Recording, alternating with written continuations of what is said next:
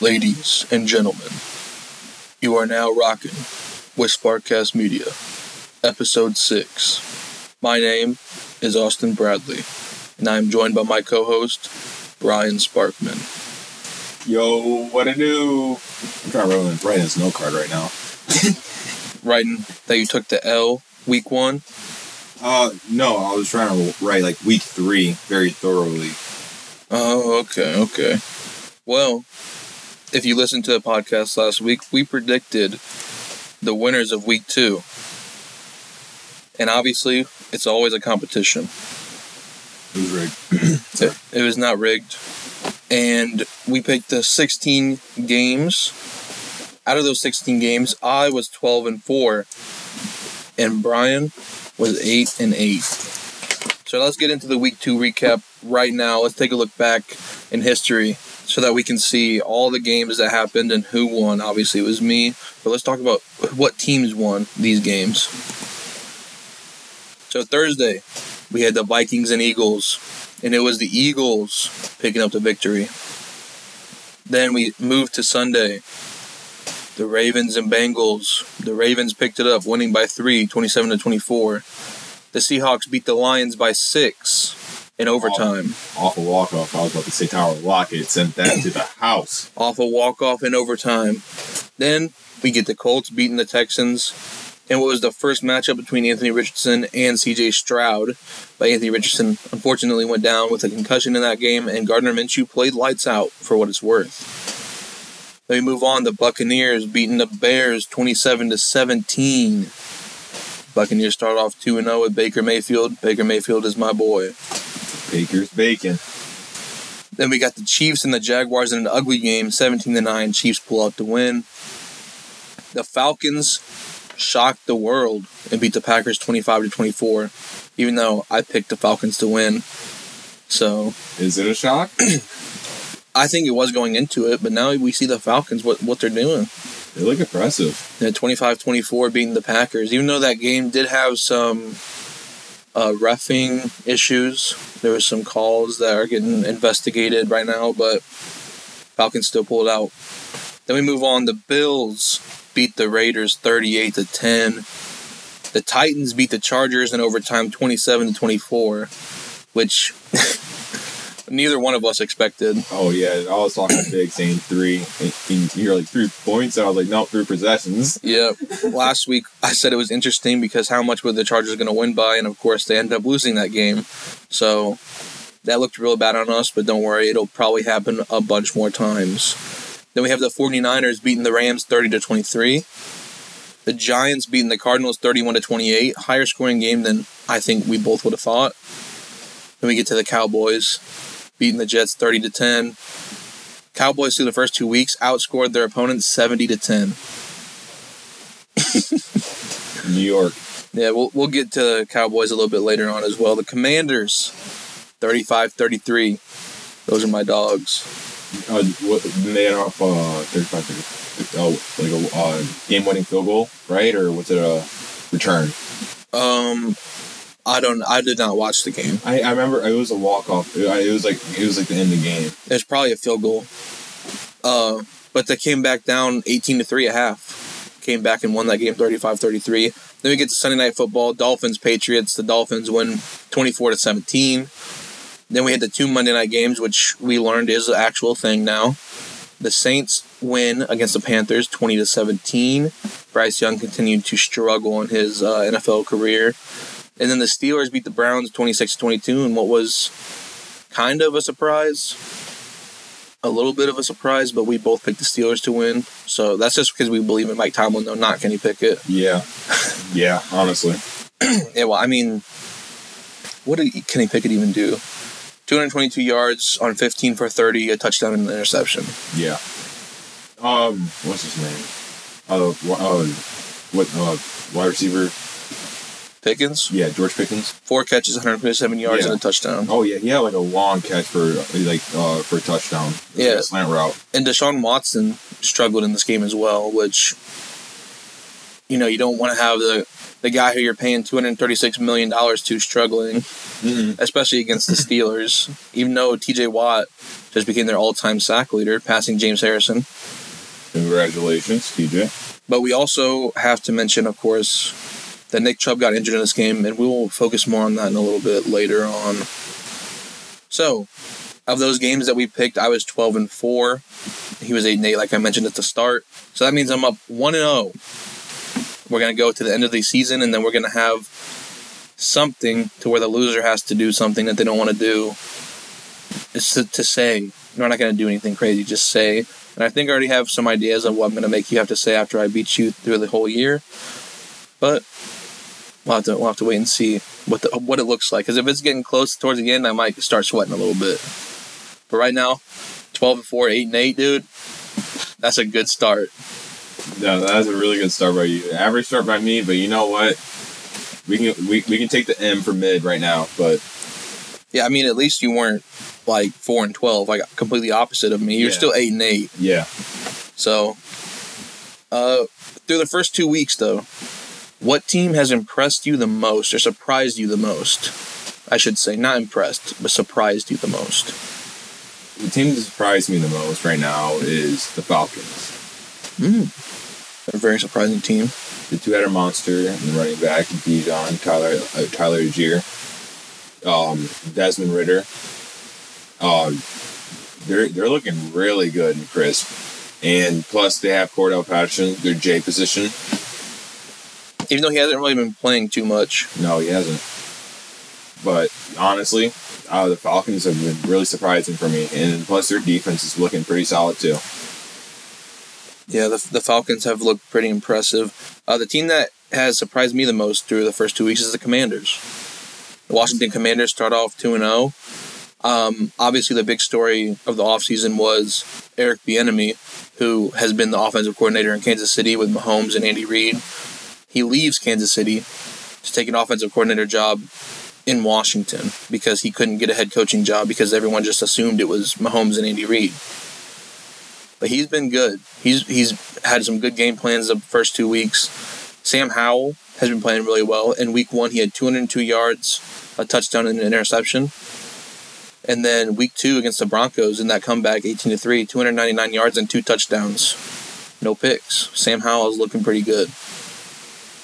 What has been your most disappointing team so far this season? My most disappointing right now is the Kansas City Chiefs. It sounds surprising, but it's not really surprising. Whenever they play Jacksonville, the first half, Patrick Mahomes looked weak. I can say weak, but he didn't look like Patrick Mahomes. He was struggling, and so did Trevor Lawrence. Both offenses were struggling. They're fumbling the football left and right. Patrick Mahomes threw a pick. It was just the offenses were struggling, and honestly, I was watching the game just laughing. I'm like, this is an absolute terrible game. I actually said that. I was expecting, maybe it was just because my expectations were high because, Trevor Lawrence, Patrick Mahomes, top tier quarterbacks, you can almost consider them as. But the expectations did not exceed for me at all. I actually said this is a terrible football game. Yeah, a lot of mistakes, and Mahomes and the Chiefs are off to a slow start, but they're still the Chiefs, and I still think they're going to get back into it. Oh yeah, for sure. Oh yeah, I would never doubt Patrick Mahomes. And then the Jaguars, like you said, only putting up 9 points in that game. That's pretty disappointing. No one scored a touchdown, especially after last week in our overreaction Super Bowl predictions. After 1 week, I picked them to go to the Super Bowl. So, yeah, it's a bit disappointing, especially with Trevor Lawrence. You do expect him to score more. And you got Calvin Ridley, Christian Kirk, Travis Etienne's there. Like, they should be scoring more points. And the fact that the Jacksonville defense held the Chiefs to 17, they should have won that game. Yeah. Oh, yeah. If Trevor Lawrence comes out that game, ready, yeah, they should have won. My most disappointing team through the first 2 weeks has been the Cincinnati Bengals, though. Because obviously we saw week 1 against the Browns how bad Joe Burrow did. And not just Joe Burrow, but the entire offense and the defense even as well. Mm-hmm. And then we start off week 2, Burrow starts real slow. Now, he ends up having a pretty okay game. After the second half, he came out a little bit and started doing a little bit more. And I think it's the same thing with Burrow as it did with Mahomes. There's probably just a little bit of rust. And that they're just trying to work and knock it off. And I'm not going to doubt them. I'm not saying that they're out. But they start off 0-2, which you don't expect the Bengals to start off 0-2. I think that's probably the most disappointing team for me, especially after Burrow just got that big contract. $275 million. Mm-hmm. Not fully guaranteed like Deshaun Watson's $263 million is, which that could have been on here. Most disappointing for players is Deshaun Watson. I mean, last year he played this bad, and then we weren't really criticizing him because he didn't have the offseason or the training camp or anything, and he didn't play until week 13. So it's like, okay, well, whatever. But now he had all that. He had a full offseason, full training camp. He didn't play in the preseason, which maybe he should have to knock a little bit of that rust off early. But yeah, he hasn't played well either. But as an overall team, the Bengals definitely are more disappointing because I don't think anyone was expecting the Browns to be very good. They were just expecting them to be good. And then maybe pick it up towards the end and make the playoffs. I think my expectations for the Browns were to be start off their defense to be good. Mm-hmm. / almost top tier, because Myles Garrett, who else do they have? And I feel like they have Denzel Ward. They have one more person, don't they? I mean, they have some dogs on defense. Jeremiah Owusu-Koramoah, linebacker, he's real good. You want to try and say his name? Can you say that again? Jeremiah Owusu-Koramoah. Jeremiah Owusu-Koramoah. No, not really. No, I tried. It's all right. But yeah, their defense obviously should be pretty good, and just really Deshaun is the only one I would say is real disappointing for that team. But we got the players of the week. The AFC Offensive Player of the Week was Josh Allen. I called it last week. I said the bounce back game for Josh Allen. He had a real good game. Offensive Player of the Week. Alex Highsmith, Defensive Player of the Week. And the Special Teams Player of the Week for the AFC is Nick Folk. Then we got the NFC Players of the Week. Offensive Player of the Week, DeAndre Swift. Oh, yeah. He had a monster game. Career game. Listen, I have him in fantasy, and I sat him this week because he didn't do anything in week 1. He had 1.9 points in week 1. And, I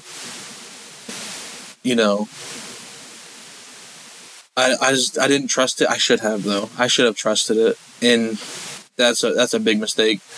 But DeAndre Swift, monster game. Offensive Player of the Week, deservedly. Defensive Player of the Week for the NFC was Micah Parsons. And Special Teams Player of the Week was Jake Camerda. Oh, what team does he play for? He's the Buccaneers punter, I believe. Buccaneers. Oh, okay. Punter. Yeah. Oh, yeah. We love punters. Shout out to Pat McAfee.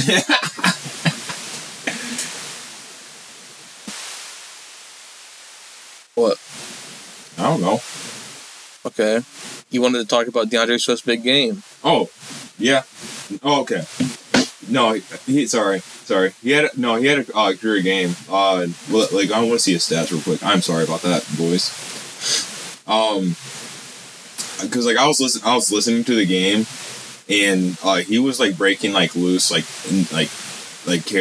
carries and stuff like that. AJ Brown had a bad game. Who was it? I'm so sorry.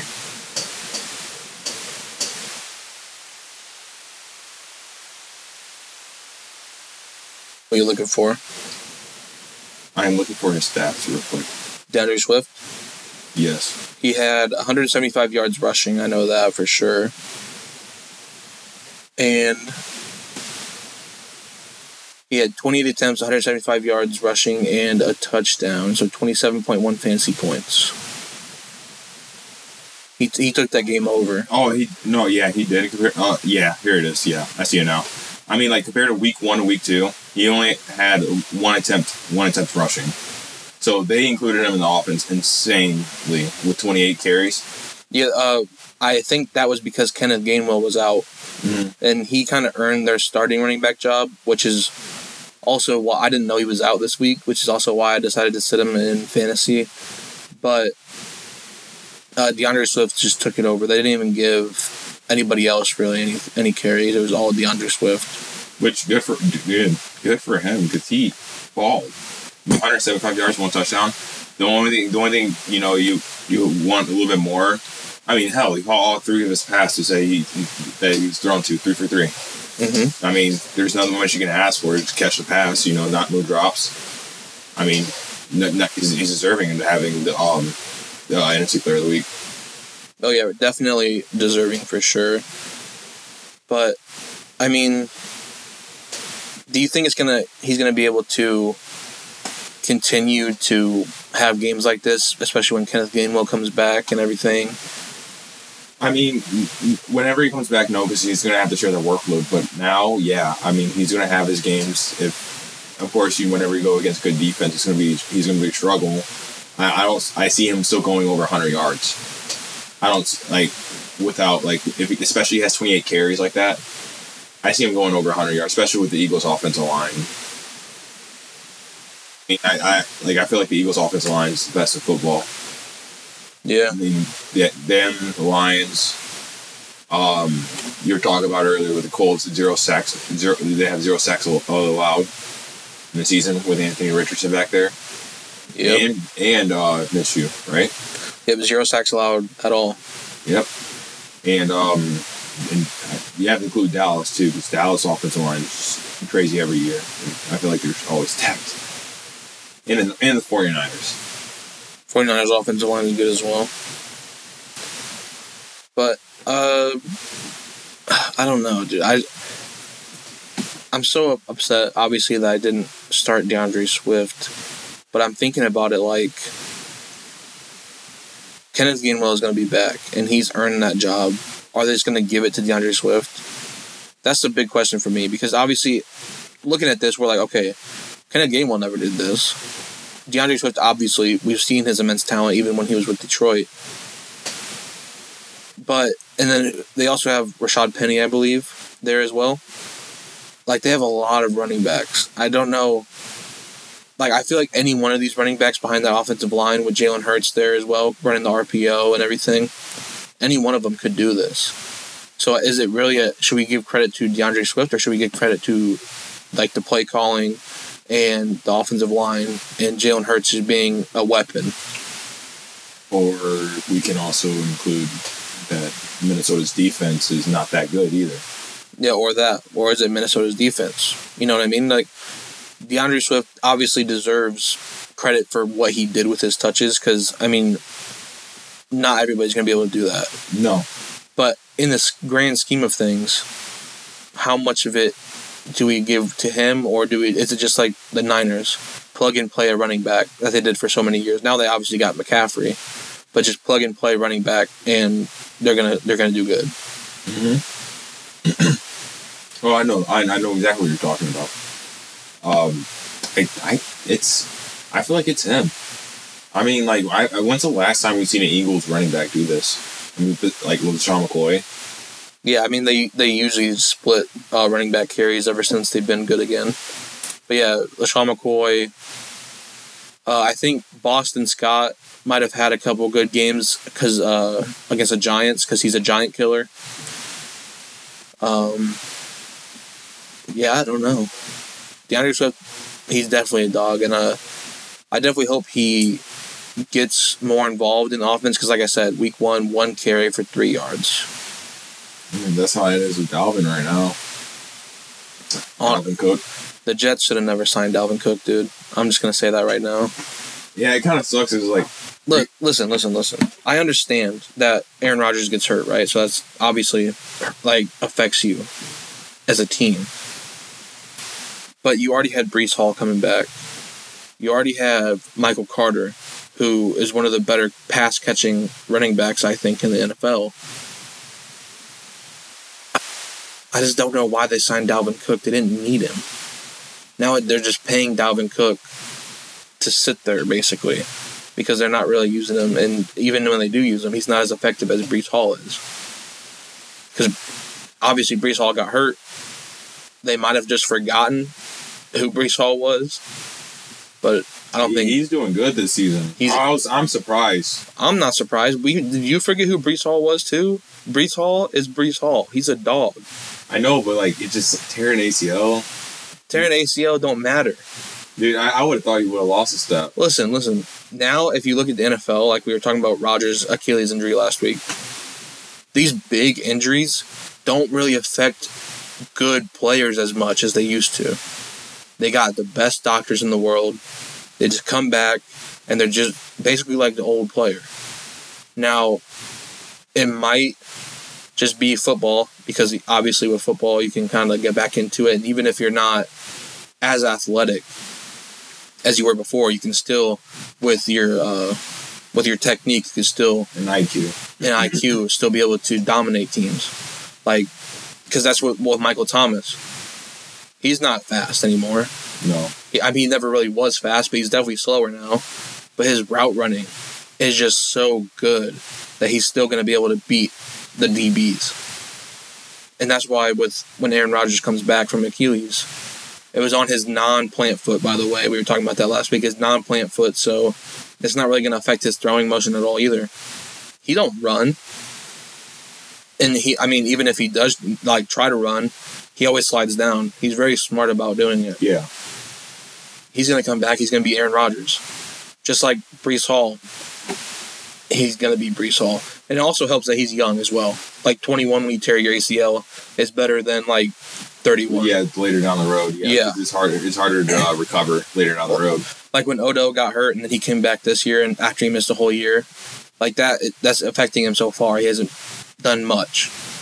I mean, even I don't know. I feel like Odell lately, even when he's played, he hasn't really done much. I feel like he's kind of stepped down. Yeah, but we can't sleep on Odell either, though. That's the thing. But they got Zay Flowers, who we got. He's looking very promising. Yeah, we're going to talk about him later. But I want to get to the next topic because we've been kind of stuck on this for a second. What do you think? Who do you think? What teams are the top 5 teams right now after 2 weeks heading into the playoffs, obviously? This is obviously similar to our overreaction Super Bowl predictions. It's way too early. Injuries could happen. Trades could happen. Signings could happen. But who do you think your top 5 teams are? All right, I'm going to tell you who's not right now. And I'm only going to tell you one team. Ready for this? The Chiefs. Okay. That's surprising. Number 5 right now, the Ravens. That's interesting. They're looking very promising. Zay Flowers is improving, and he's looking like a number 1 receiver. No discredit for Odell, but Zay Flowers, he's everything that Lamar throws at him. I feel like he's been catching and making plays out of, breaking tackles. I don't know how many touchdowns he has this season, but I think he might have 2 or 3. That's the type of player Zay Flowers is, especially last year coming out of college as well. He is real good. Who's your number 5? I got the Chiefs as my number 5. The reasoning for this is kind of, we touched on it a little bit. You can't count them out. And despite them not being the greatest, week 1, obviously, Kadarius Toney, that pass that should have been caught that went right into the defender's arms, that's not on Mahomes. That's a pick, though. So it counts on his stats. It's not on Mahomes. Yeah. Then he's been KT fell off this season. I think he'll get back, but he definitely needs to work on some stuff. Yeah. And then they didn't lose by much to the Lions. They lost by 1. Mm-hmm. Then you come to week 2, and we already talked about it. 17 points against the Jaguars defense. That's not very good. But you get Kelsey back. You sign Chris Jones to a new contract for this year. The Chiefs, they're number 5 for me because I can't put them above the other 4 right now. but they're going to be the team to beat again this year, in my opinion. And my apologies, Zay Flowers does not have a touchdown yet this season. No touchdown yet. Hey, real quick, did you see Kylan Granson on Instagram? He's a Colts tight end. Yeah, I saw After his first touchdown. He posted a picture like it was a baby. Yeah, shout out to Kylan Granson. He's awesome. All right. Who do you have as your number 4 team? My number 4 team I have right now is the Eagles. The Eagles, like we said earlier, outstanding offensive line. They ranked, I believe, 3rd in rushing. Dallas is number 1, of course, in scoring with 70 points, but the Eagles are 5th with 59, which isn't bad for 2 weeks in, I would say. Dallas is looking very impressive, dunking those New York teams. But yeah, they're 2nd in rushing with 356 rushing yards, carried by yo man, DeAndre Swift, which you should start this week. I am definitely starting him this week. They ranked 30th in first downs with 6, which is also pretty impressive with having 59 points. So they're getting they're getting massive yardage on these touchdowns. Yeah. But they're also... Is that first downs on 3rd down, or is that first downs in general? It might be it's only 6 first downs. So it might, because the highest team is Miami with 21. See, I think that might be 3rd down conversions. It might be, because Miami has 21. They're the leaders right now. Yeah, I mean, if they got only 6 first downs, that means that they literally fucking score first 4 plays. Yeah. So I think that has to be 3rd down. It has to be 3rd down conversions. It's crazy for Miami to have 21 already for 2 weeks, 3rd down conversions. That means that they're taking the slow, methodical drives down the field. Hey, the Eagles are just getting yardage. Yeah, Eagles are just getting first downs before 3rd. Who do you have as your 4th team? My 4th team is also the Eagles. Obviously in the Super Bowl last year, and they look good still this year at the beginning. Nick Sirianni obviously used to be the Colts offensive coordinator, gets hired by the Eagles. Yeah, we've been trading offensive coordinators with the Eagles and Colts because we hired Frank Reich as our head coach. Then they hired Nick Sirianni. We fired Frank Reich, and then we hired Shane Steichen, who was their offensive coordinator. We've just been trading. So, but that's not why I have him 4th. Jalen Hurts hasn't looked too great the first 2 weeks, but I still have belief in Jalen Hurts. The rushing attack now, especially if they continue to use DeAndre Swift every week, I think it's going to be better than it was last year. A.J. Brown had a bad game against the Vikings, but that's not going to last. Devontae Smith is also on the other side, so when one of them has a bad game, the other one can take over. They got Dallas Goedert at tight end. I think he's the most underrated tight end in the NFL. Very, very good. He's definitely towards the top of the list, but we only really think about Travis Kelce, George Kittle, Darren Waller, Mark Andrews, Hockenson. I would put Goddard above Andrews and Hockenson, honestly. Ooh, that's argumentative. I like that. Yeah, I do think he's really underrated. He's very good. Obviously, the offensive line we talked about, but the biggest thing is that defense. That defensive line, Jalen Carter's looking insane. Mm-hmm. Just one of the rookie standouts. Yep, insane so far. I mean, we knew he was going to be good, but he obviously dropped because of some off-the-field stuff. But he went to the perfect place for him, I think. Oh, yeah. That set team. That culture in Philadelphia, plus his teammates from Georgia are already on that defense. They got Nolan Smith in the draft as well. I haven't really looked into how he's been doing. But, I mean, that defensive line is just, it's so good. They got Darius Slay out there at corner. Yeah, the Eagles, they're definitely one of the teams to beat right now. And they're going to be a very scary team in the next 3 years again. I mean, they re-signed Jalen Hurts, get the key pieces, get a little bit of key pieces. Maybe keep Devontae Smith. Oh, you have to keep Devontae Smith. And, I mean, you can let go of A.J. Brown. It's whatever. No. You can't let go of A.J. Brown. You got to keep both of them. That's what makes them so dangerous. But the rushing attack and stuff like that is so good and stuff like that. I just feel like they just need to set running back Swift, but also like running backs in this league, like you always say, they don't really last. Maybe they get like a good running back in the draft and stuff like that. This team, if they get the key pieces in drafts, like what they need, this team 2-3 years from now with Jalen Hurts and Devontae Smith is it's going to be scary. They're already scary. They already went to a Super Bowl. Yeah, I know. We're in the middle of the Chiefs dynasty and potentially the Eagles dynasty. Because they went to 2 Super Bowls within the past, 5-6 years? Yeah. And then one of them was with Nick Foles. Mm-hmm. That's how good that team was. And now they got a good quarterback. Also surrounded by defense. Yeah, I mean, the defense, offensive line, that's how you win games. Like, you start in the trenches. Obviously, you have to have the pieces around it. But if you get the offensive and defensive line to play up to what they're supposed to play up to, this team's already scary. They're only going to continue to get better. Howie Roseman, very good at drafting. I don't know, dude. I just think you're discrediting the Eagles a little bit right now. How, dude? How? Because you're saying in 3 years they're going to be good when they're already this good. I mean, they're going to be great. Like, they're going to be like number one team. Like, the number one team to beat. They're already almost that team. What?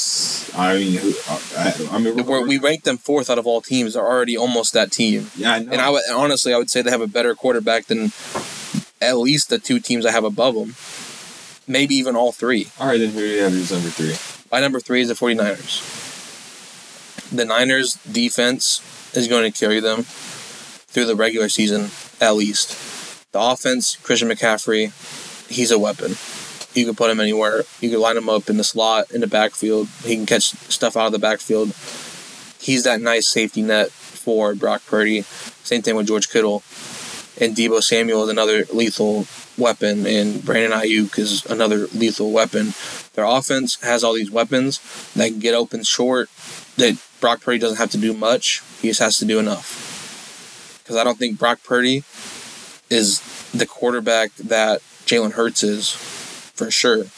Not even close to Patrick Mahomes. And then I don't even think... he might be better than one of the quarterbacks I have above him on this list, but Brock Purdy is, right now, to me still, he hasn't proven enough. But this team is so good, he doesn't have to. So they're number 3 for me, just because that defense alone, basically. My 3 is the Dallas Cowboys. Okay.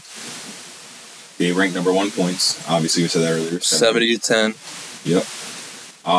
Rushing, they're 8th in rushing with 256 rushing yards. In the passing, they're 20th. But I feel like that's going to improve throughout the season. 391. And, you've seen how that defense is playing. Micah Parsons, potentially Defensive Player of the Year. They added Gilmore with Diggs. That duo is looking nasty.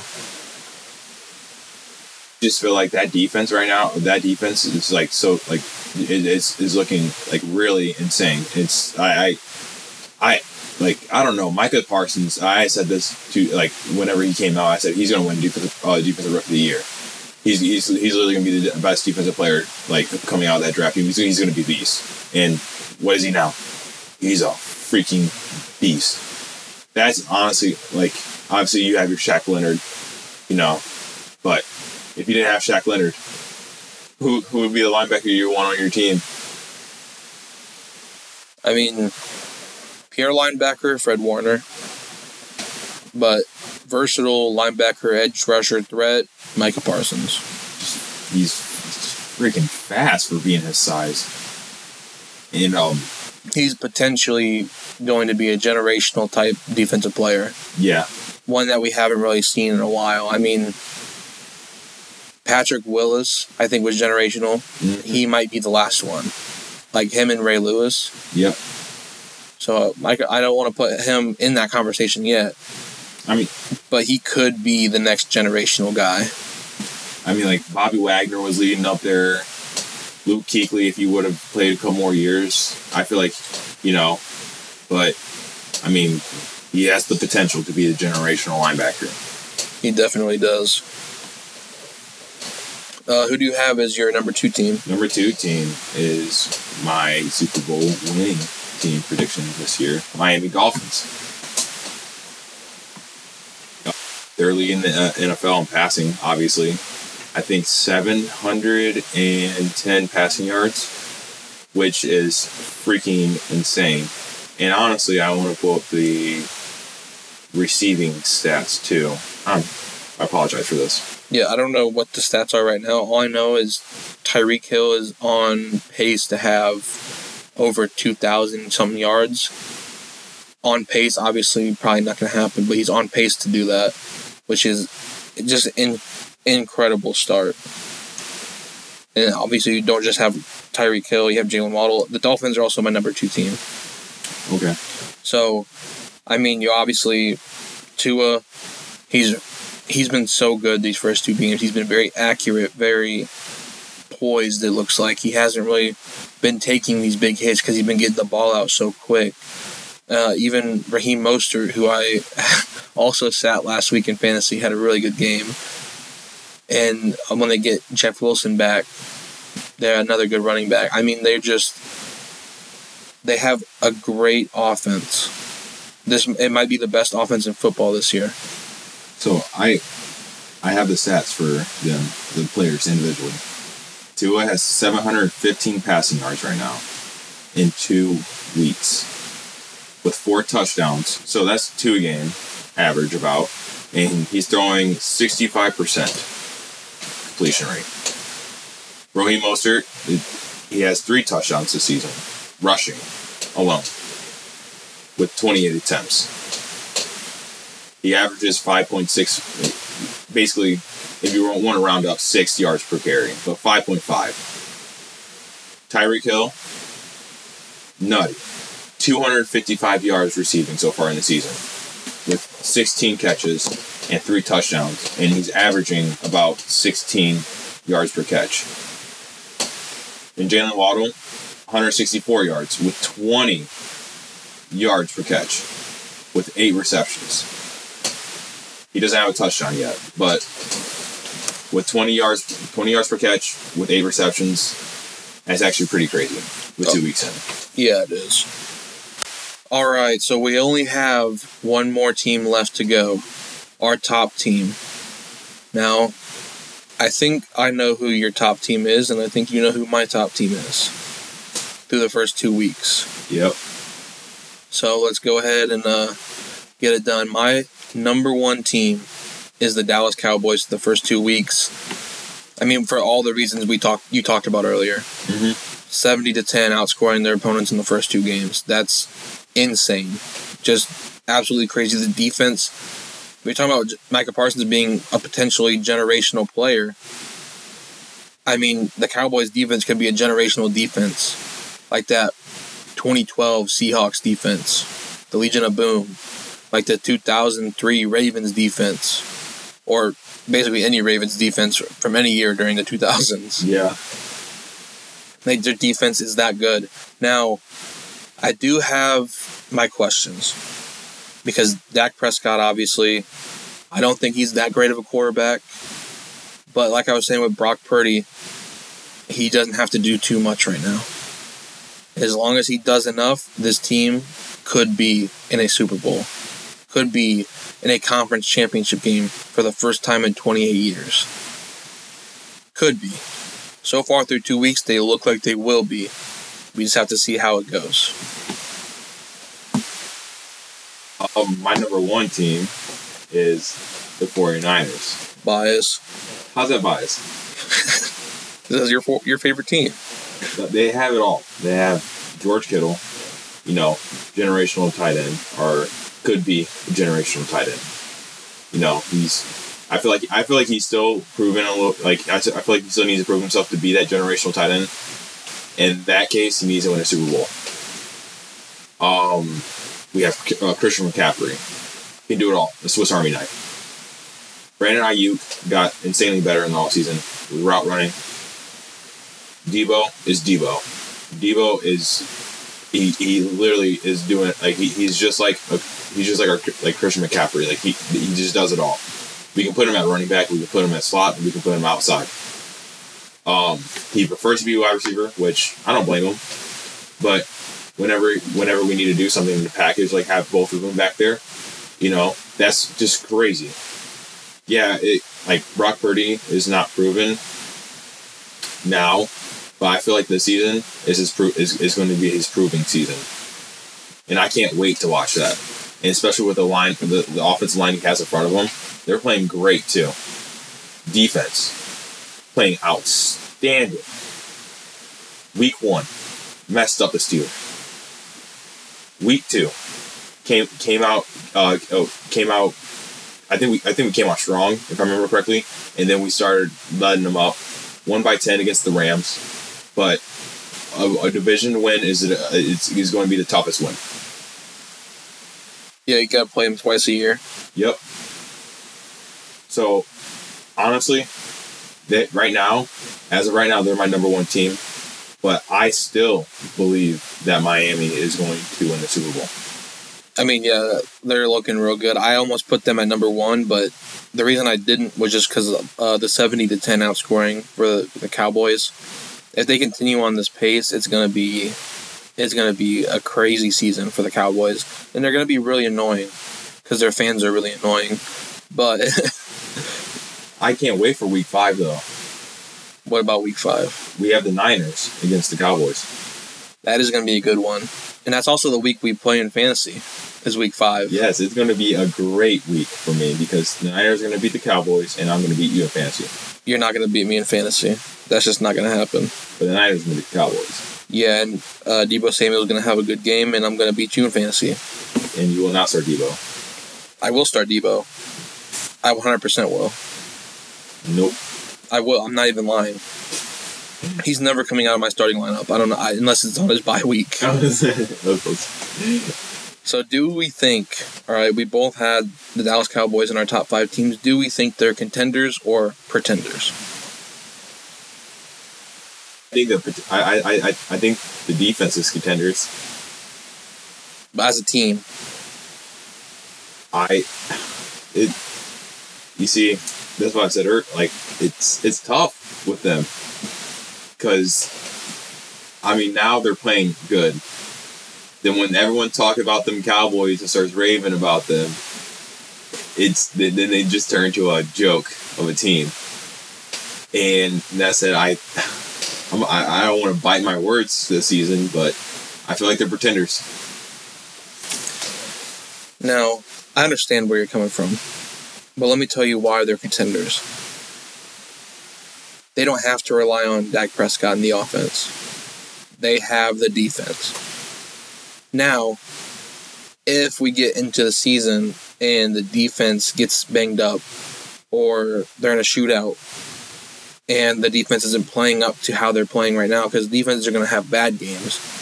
But even the Cowboys' defense bad games, I think, are still going to be good defensive games.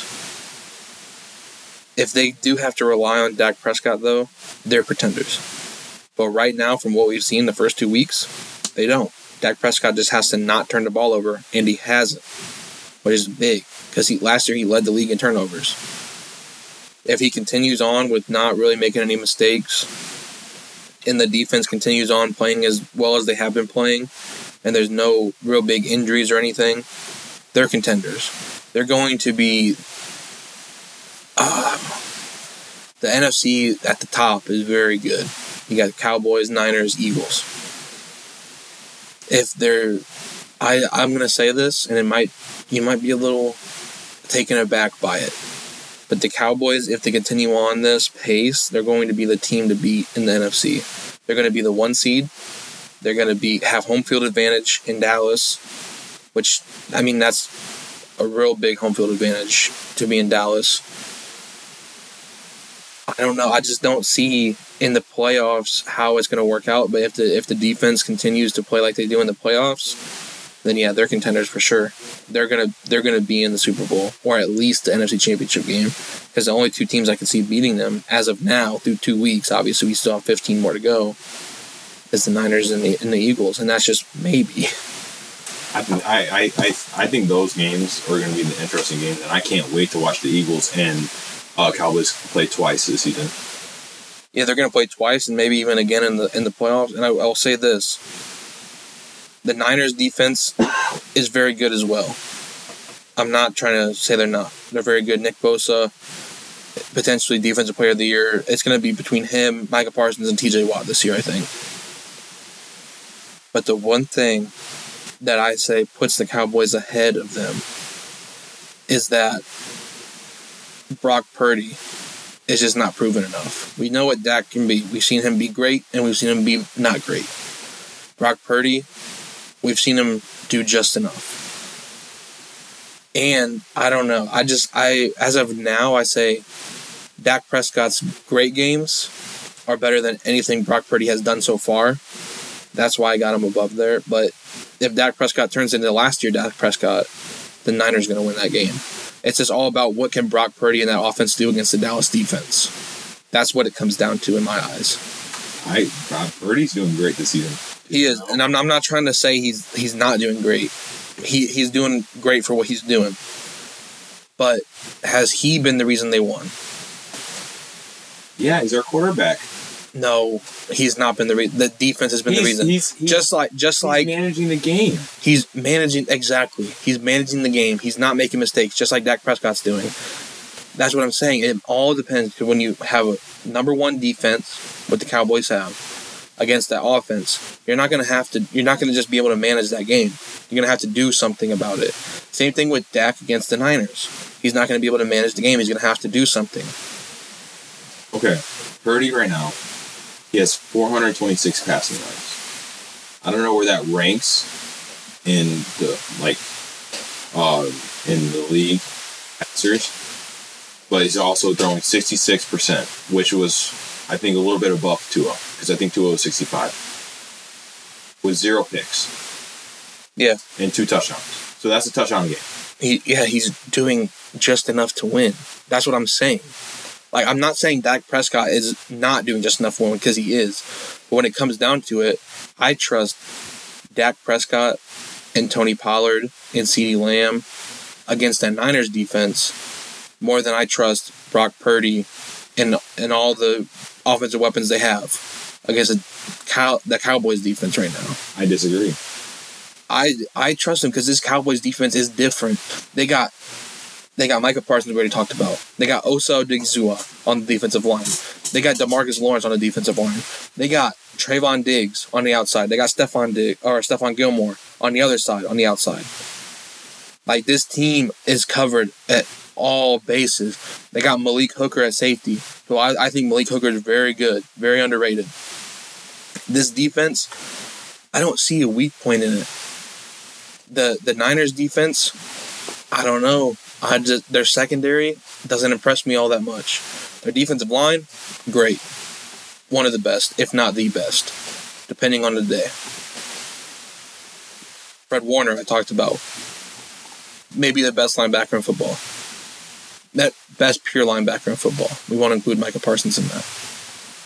That secondary doesn't scare me as much as the Cowboys secondary does. That's what it all comes down to for me. And our secondary is good. Our secondary is great. It doesn't scare me as much as the Cowboys secondary does. I still think CeeDee Lamb's going to be able to get open, and Dak Prescott is going to be able to find him. I don't really see CeeDee having a great game against us. That's what separates the Niners and the Cowboys for me, and it's the same thing with the Eagles. The Eagles, we obviously talked about it. Jalen Hurts, better quarterback than Dak Prescott, 100%. The offensive line, better than the Cowboys' offensive line, 100%. Receiving core, it's arguable, but I'm saying better than the Cowboys' receiving core, 100%. Their defensive line is very good, but it's not as good as the Cowboys. Their linebackers, not that great. Cowboys linebackers are great. Secondary, same thing. They got Slay, but he's hit or miss sometimes, especially now that he's getting a little bit older. He's either going to lock down your number one, or he's going to allow 5 catches to him. That's what separates the Cowboys right now for me. And, I wouldn't be saying this because I don't like the Cowboys. I think they're probably one of my most hated teams. I don't want to say hated. One of my least favorite teams in the NFL, but they're that good. That's why they're contenders. It's because that defense makes them contenders. I feel like they look this good every year, and then mid-season they just fall. Their defense looks good, but they did not look this good last year. And you know that's true. No, they didn't look this good, though. They did not look this good. 70 points to 10. And in that game against the Jets, the defense didn't score. Dak Prescott was the one who put 30 up on them. That's all I'm saying. He's looking better. And maybe it's because he doesn't have to worry about the defense this year. Now, obviously, like I said, we have 15 more weeks before we even think about getting into the playoffs. I'm looking at the defense right now. Very good. That's what I'm saying. That's what makes them contenders. That's why they're my number one team, and the Niners are my number 3 team. It's nothing against the Niners. I like the Niners. I think they're going to be one of the top teams in the NFC, and they could make it to the Super Bowl. But right now, on paper, and from what I've seen with my own eyes, the Cowboys are the number 1 team, not just in the NFC, but in the entire NFL.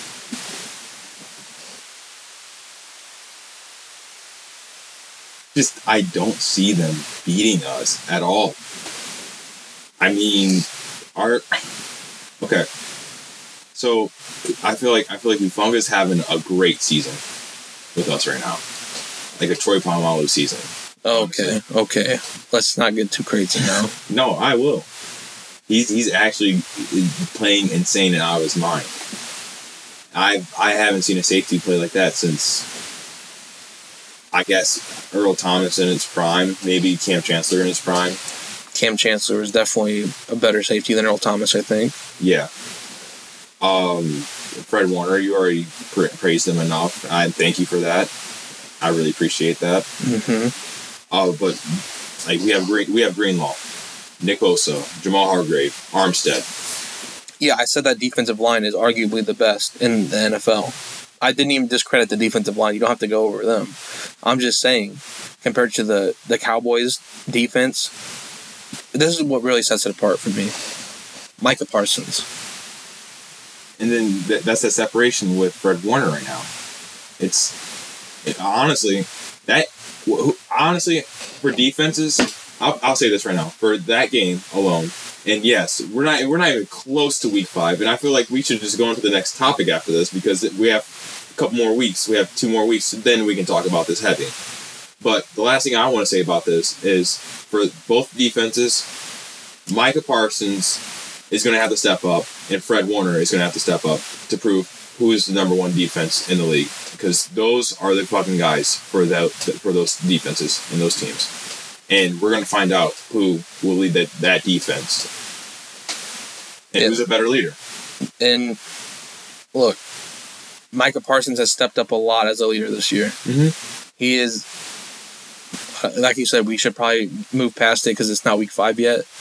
But when we do get to week 5, that's going to be the game to watch. I mean, that is an interesting game. That is the one everyone's going to be looking at because we're seeing early potentially an NFC championship game. Yeah. And obviously the Niners and Cowboys have that rivalry from back in the day, even though it's not as hot right now because the Cowboys, like I said, haven't really been that good in the past 28 years. I feel like it might spike this year. I think it's going to come back. I think this is a potential championship game this year. Yeah, especially depending how that game goes. If it goes chippy and then play the playoff game, that's gonna be number 1 most watched NFL game. I feel like in the season, unless Patrick Mahomes goes up against like whoever. But I feel like that game alone is gonna be probably number 1 watched. The one that would be the most watched would be the Chiefs against the Jets in the playoffs. If the Jets somehow make it there and Aaron Rodgers comes back. That would be number 1. That would be. All right, yeah, let's move on, though. We talked about our top 5 teams. Cowboys are contenders for me. They're pretenders for you. Hey, I have a question. Yes. So Justin Fields says it could be the coaching. Yep. Do you agree or disagree?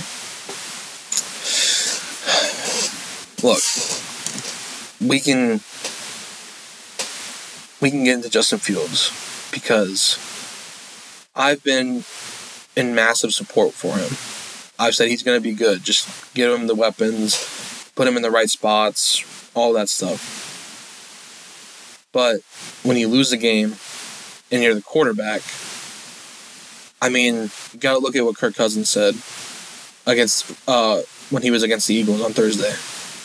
He came out with that Justin Jefferson fumble, and he said, I should have thrown a better ball. Because if I would have let him, he would have never had to dive. It would never have been a fumble. Kirk Cousins, right there, proved to me he is a leader. Justin Fields comes out, and he says, basically, it's not my fault. Blame the coordinator. Blame the head coach. Don't blame me. You can't do that as a quarterback in the NFL. I agree with you.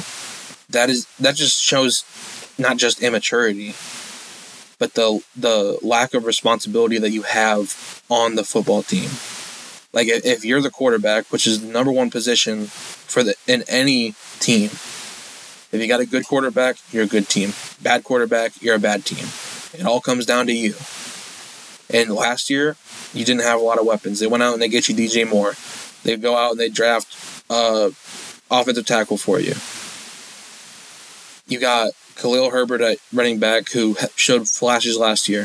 Mm-hmm. Oh, I was praising that man last year. He was looking great. They went out and they signed a bunch of players for the defense. Like, this team should not be this bad, but they are. And now you have no excuses. It all comes down back to you. Now, you're going to have another year in Chicago, and if you do bad this year, they're going to fire the coach. You're going to bring in a new coach. You're going to have to learn a whole new scheme. But if you don't perform next year, you're gone. Like, you have to start taking accountability, and you have to start playing better. Like, get into the film room more. Going on your off day and practice more. Mm-hmm. Or get with your wide receivers or your center and practice snapping, practice throwing it to them.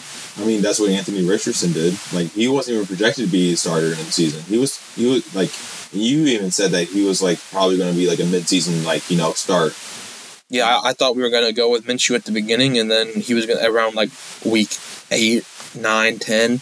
If we weren't doing good, they're going to throw Anthony Richardson in there. But he put in the work, and he showed up, and he took accountability for the team, and he not only did he get named starter, he got voted by his teammates as a team captain. Yep. Now, I don't want to just focus on him because obviously I'm a Colts fan, so it might be a little bit of bias there. But if a rookie, Anthony Richardson, can do that, who's drawn a lot of comparisons to Justin Fields because he was a raw prospect coming out of college. If he can do that, and he can step up, and he can play very well through 5 quarters, because he got injured in the first, why can't Justin Fields do it in his 3rd year in the NFL? With the same, I'm pretty sure the same head coach. Might have got it in a second year. But this is at least year number 2 with the same head coach, same system. And they went out and they got you better weapons. And I mean, I don't want to go out and say Chase Claypool because he hasn't been showing zero effort. Yeah, I've been seeing that too. But you got DJ Moore and you got Darnell Mooney, who I think are 2 very good wide receivers. And you are a weapon yourself. You're the most dangerous dual threat quarterback playing right now in the NFL. Yeah, ranked number 1 in rushing for quarterbacks last season. Yep. I mean, I would say he's even more dangerous than Lamar Jackson is, and as a rusher. As a rusher, not as a quarterback, as a rusher. No, I'm saying that's crazy statement itself too, because Lamar's crazy. He is, but Lamar, he got hurt last year. He's not going to be doing that. Like, if you look at rushing quarterbacks, once they get hurt rushing, which I think Anthony Richardson is going to be the same way, they start taking it more seriously. They're going to try and stay in the pocket. They're going to try and find a throw. I mean, you look at Kyler Murray with the Cardinals. Even, like, remember that Hail Mary to D-Hop? Mm-hmm. Obviously, that was the end of the game, but, like, he did that a bunch of times in the middle of the game when he could have just took off and run. He stood back there, he found space, and he made a throw. That's because he was getting banged up on the rushes. But Justin Fields, so far, hasn't gotten banged up on rushes. He had over 1,000 yards rushing last year. He looked very impressive. He's the most dangerous rushing quarterback in the NFL right now, not only because he's fast, because he's a big quarterback. People forget about that because when we think of rushing quarterbacks, we think of guys like Kyler Murray, who are small. But Justin Fields is big. He can bowl over a guy and get extra yards. Lamar, he's pretty small. He's slender. Anthony Richardson, obviously an alien. He's a monster. Jalen Hurts, big quarterback. He don't really run that much anymore except for the QB sneak. Josh Allen's a big quarterback. But Justin Fields has that size and speed. Size and speed that nobody else has except for Anthony Richardson, but he's already got banged up. So he's probably not going to be running a lot. Or at least cutting down on it. So Justin Fields has to take responsibility and has to live up to his potential himself. He can't be blaming other people anymore. He needs to grow up. I agree with you. I agree with you on everything you just said. And about the bias thing, I mentioned it, so you don't have to say about the bias thing. Because I mentioned Anthony Richardson. Yeah, I just didn't want to stick on it because I could have. Oh, I know. You could have given another 10. I understand. Yeah, I could have went the whole next hour, dude. Dude, that's why I cut off the whole entire 49ers talk with the Cowboys because I didn't cuss this whole entire podcast, and then that time whenever I said about Micah Parsons and Fred Warner about being the fucking guys, I was like, oh, that was my first time doing it on this one. Okay, time to cut back and go on this next topic. Yeah, we're going to continue on. Obviously, we said all we need to say about Justin Fields, I think. Did you want to add anything? No, I feel like you said it all, man. Whenever I mentioned the Anthony Richardson thing, I knew you would have carried away, and because you know best, about the whole entire situation. I saw Anthony Richardson, the updates about him putting in the work and stuff like that, and I was excited for you guys about that because I was like, I haven't seen a quarterback willing to put in that work and going with the rookie wide receiver or work on snaps and stuff like that. He's putting in the effort, and that's why he's named the captain. Yep. That's how the business is. It's show your effort, put in time. You know what? You're gonna get that contract. And the best thing about it is he's a rookie.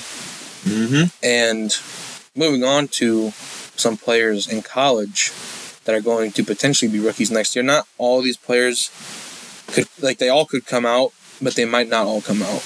They might declare, but right now, as it stands, I have my favorite players for the upcoming NFL draft. I've got 10 and then 2 honorable mentions. So I'll start with the honorable mentions. Number 1 for me, Shedeur Sanders. He's played really good in Colorado. I don't think he's going to come out. I think he's going to stay as long as he can in college with his dad. I was about to say it already kind of came out that he's staying for another year. Yeah, but he's definitely, if he did come out, he would definitely be one of the top quarterbacks taken. But next year, probably a better class, and I'll get to why in a little bit. And then also Travis Hunter. He's a sophomore, so he technically could come out this year, I think. But he's not going to. He's definitely going to stay. But I have him listed here as athlete because he's cornerback, wide receiver. He could do it all. And he's going to be... I think he has the potential to be a generational player in the NFL, especially if he comes in and plays both sides of the ball. Yeah. That's going to be crazy. I think his preference was defense. No, I think he prefers to be a wide receiver. I think. Because I also saw something like people who play wide receiver and defense usually play defense in the NFL. So that's probably what I saw. But the thing with what Travis Hunter is, he's a good corner, but he's an even better receiver. He's definitely gonna. I think he has great hands. He does. If he gets drafted as one position, it'll probably be receiver. But I don't think he will get drafted as one position. He'll be drafted as an athlete. So moving on to my list now. These are guys that I do think are going to be coming out. Number 10, wide receiver Malik Neighbors out of LSU. He just had a crazy game last weekend. I don't remember how many yards exactly he had, but he had a record number of yards for LSU. I saw a stat was 4 catches with over 150 yards already. Yeah, he went crazy last week, and Yeah, I'm not going to waste my time to try and find it right now, but he was very good. Number 9, edge rusher, Jared Verse from Florida State. I think he's gonna be a monster in the NFL, and he is the second edge rusher I have, so he's probably gonna be a first round guy. All these guys have the potential to be first rounders, including number 8, the running back Blake Corum out of Michigan. He is right now, to me, the only guy I can see being a first round running back this year. Obviously, I have to do some more tape watching for the rest of the year for all the rookies, because I haven't been super invested in college football as itself. I usually just get into the rookies right before the draft. But I'm surprised you're off on Saturdays. Well, I've been watching it this year, but I'm talking about before, so I only really know like what's going on right now. Blake Corum from Michigan is number 8. Number 7 is the other edge rusher I have on this list, Laiatu Latu from UCLA. And what's really interesting about him is he played for Washington, and then they forced him to retire. They medically disqualified him from playing. And then he transfers to UCLA, and he passes the physical there, and he has been going off ever since playing for UCLA. He has a great story, but also he's a great player. So the only thing that could potentially make him not be a first-round talent is if they don't want to take a shot on him because of his medical history. Number 6, cornerback Kool-Aid McKinstry from Alabama. He has a great name, and he's a great player. And Alabama's not doing so hot this year, but Kool-Aid McKinstry has been playing pretty well from what I've seen so far. And I think he's going to be the first corner taken off the board as long as he doesn't have a collapse like Keely Ringo did last year. He was supposed to be a top corner. He didn't end up going to like the 5th round, I think. Number 5, offensive tackle Olu Fashanu from Penn State. He's a mauler. He is going to be the number 1 tackle taken this year. If he would have came out last year, which he was eligible, he would have been the number 1 tackle taken last year. He's that good. He's just a monster in size, but he's also super athletic and has really good feet and hands. He's going to be a problem for whoever gets their hands on him. Number 4, quarterback Drake May from UNC. He's a very good quarterback. The only thing stopping him from being the number 1 quarterback taken this year is a guy I'll get to in just a second. I'm sure everybody who knows anything about football knows who I'm talking about. But Drake May, he has the potential to be a very good quarterback in the NFL as well. Now, obviously, you never know what could happen. It all like you look at Justin Fields. If they don't take accountability and they don't take it seriously, then they might not make it. But if you do take it seriously, you have a very good chance as long as you're in the right system. My number 3 favorite player is tight end Brock Bowers from Georgia. He is the best tight end prospect we've seen since Kyle Pitts a few years ago. And he's going to be a first-round tight end, which last year, Sam Laporta wasn't a first-rounder. I don't know if we did. Dalton Kincaid was a first-rounder at the back end. Brock Bowers could go at the front of the draft. Wouldn't surprise me if a team who is pretty decent but has like injuries or just, bad year, if they fall into the top 10, they could take Brock Bowers at tight end, which is almost never the case. Tight ends usually don't go in the first round.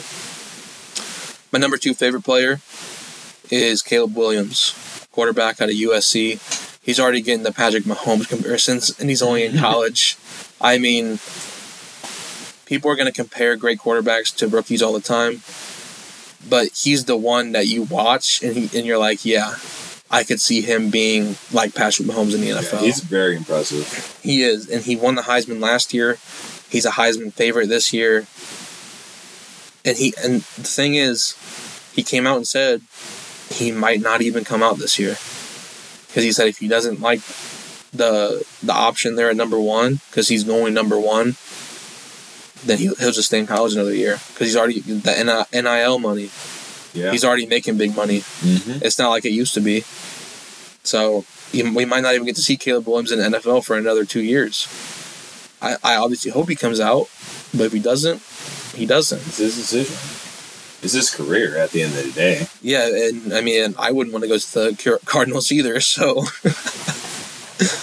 Then we got number 1, my favorite player that could be coming out in the draft this year, wide receiver, Marvin Harrison Jr. out of Ohio State. He is everything that you want in a wide receiver.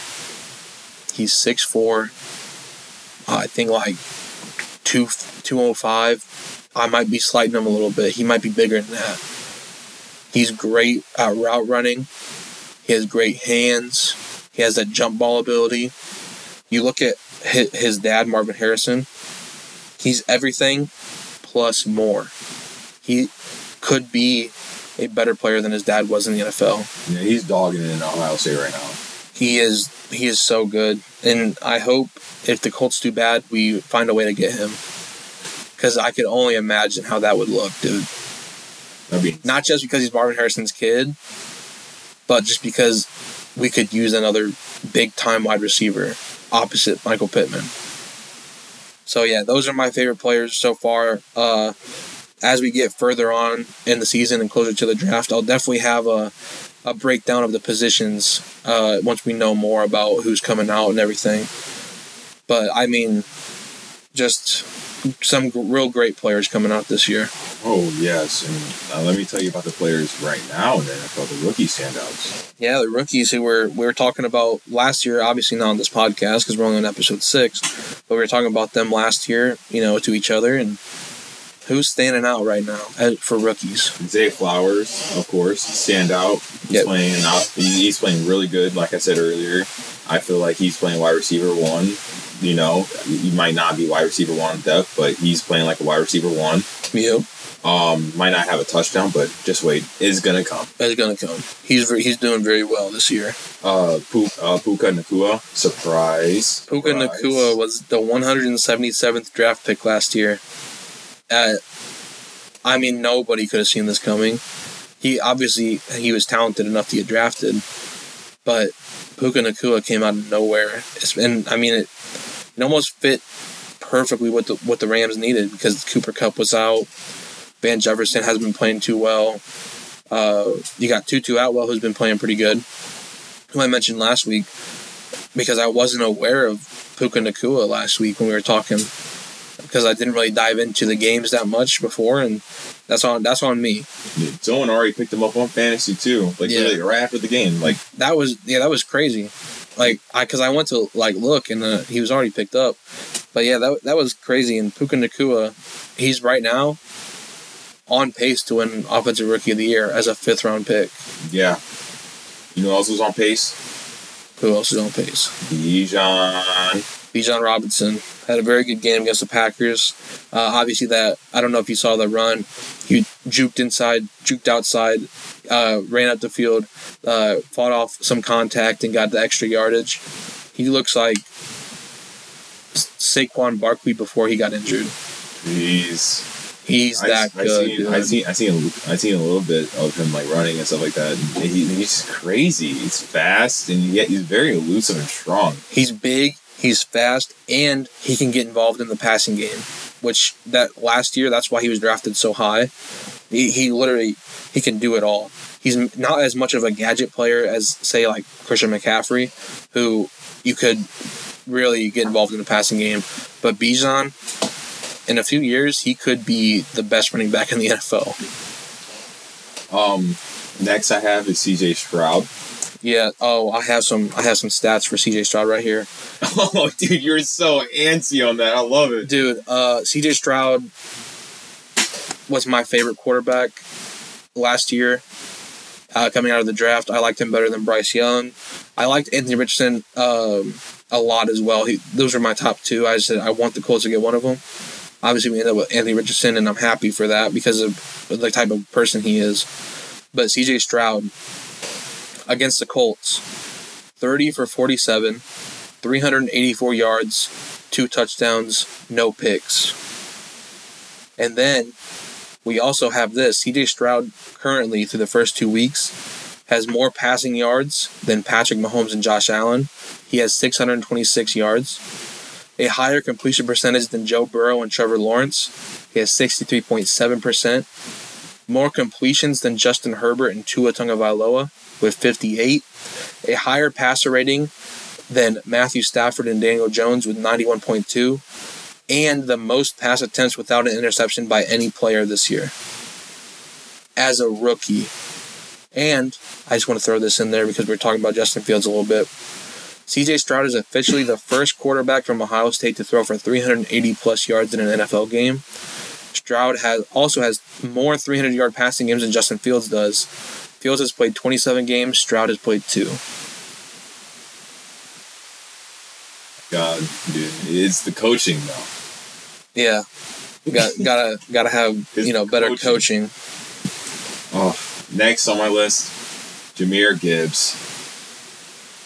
I had to say, whenever he came out against the KC, I'm like, damn, he's going to be the best running back coming out of the class. And then Bijan came out, I'm like, they're both. I was like, oh, this is going to be tough. I'm going to be honest. Bijan, I gave him a slight edge. After seeing him in the NFL 2 weeks in, he's that boy's ready. Jahmyr Gibbs, he's ready too. I ain't saying he's not, but I think it's because of the Falcons' offense too. The Falcons' offense, it's two-headed monster with Tyler Algier and then Bijan. Yep. With the Lions, they have a Ma-Ra. Drake London's not like how Ma-Ra. He could be. I really like Drake London. Yeah, I like him too. He's on my fantasy team, but Ma-Ra is already established right now, and he's good. J-Mo, he's whenever he comes back from suspension. Yeah, he's with that. Honestly, Jahmyr Gibbs is a standout, but if we're gonna go back on who I think is gonna be better, he's gonna be Bijan. And I think you agree on this one too. Yeah, I think Bijan's going to be the best running back in the NFL in a few years, like I said. But no discredit against Jahmyr Gibbs. No. Jahmyr Gibbs is going to be a good running back still. He's going to be good as well, but Bijan, I'll tell you this, is a different monster. Jahmyr Gibbs, we see probably 1 or 2 guys every year come out like Jahmyr Gibbs, where they're going to be really good, but they're not going to be Bijan. They're not going to be what Saquon Barkley could have been without injuries. They're not going to be like all these other running backs that get drafted that high, like Ezekiel Elliott before injuries. They're not going to be that. We see Jahmyr Gibbs, guys like him come out all the time. That's not discrediting him because he could be better than anybody else that comes out that we see as similar to him. But Bijan, as long as he stays healthy and the Falcons stay consistently decent, he's going to be that guy. And my next one I have. Hold on real quick. Oh. I forgot I had this in the vault as well for Puka Nacua. I went with, telling you how C.J. Stroud was doing. Puka Nacua has more receiving yards than Tyreek Hill. He has the most receptions in the NFL, and he has more yards per reception than Stephon Diggs and DeAndre Hopkins. And in the draft, he was the 19th wide receiver taken in the draft. 18 guys were taken above him. Jesus. And he is the number 1 wide receiver right now. How long do you think that's going to last? Well, I'll say this.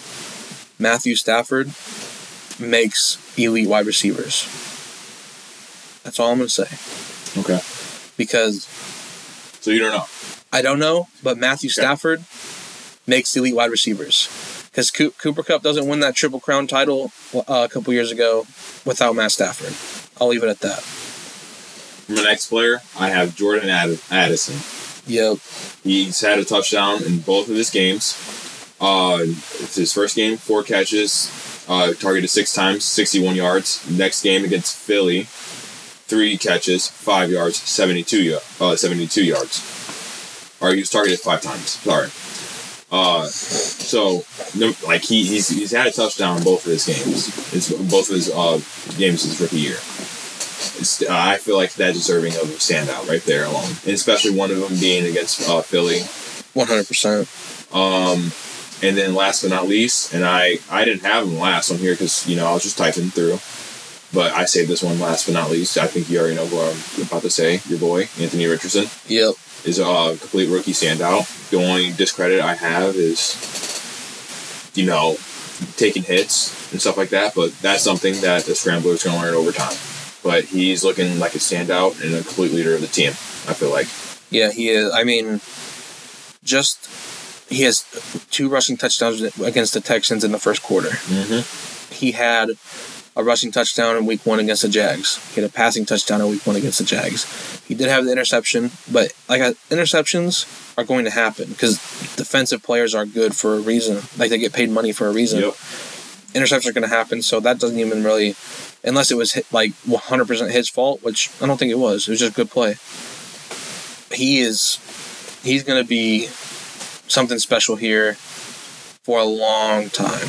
I don't see Anthony Richardson not succeeding as long as we just continue to be patient with him, because he could end up being. This is why it was so hard last year, because you have Bryce Young, who he hasn't played well this year so far, but it's only 2 weeks in. You have Bryce Young, who is supposed to be the surefire 100% thing, but he's small.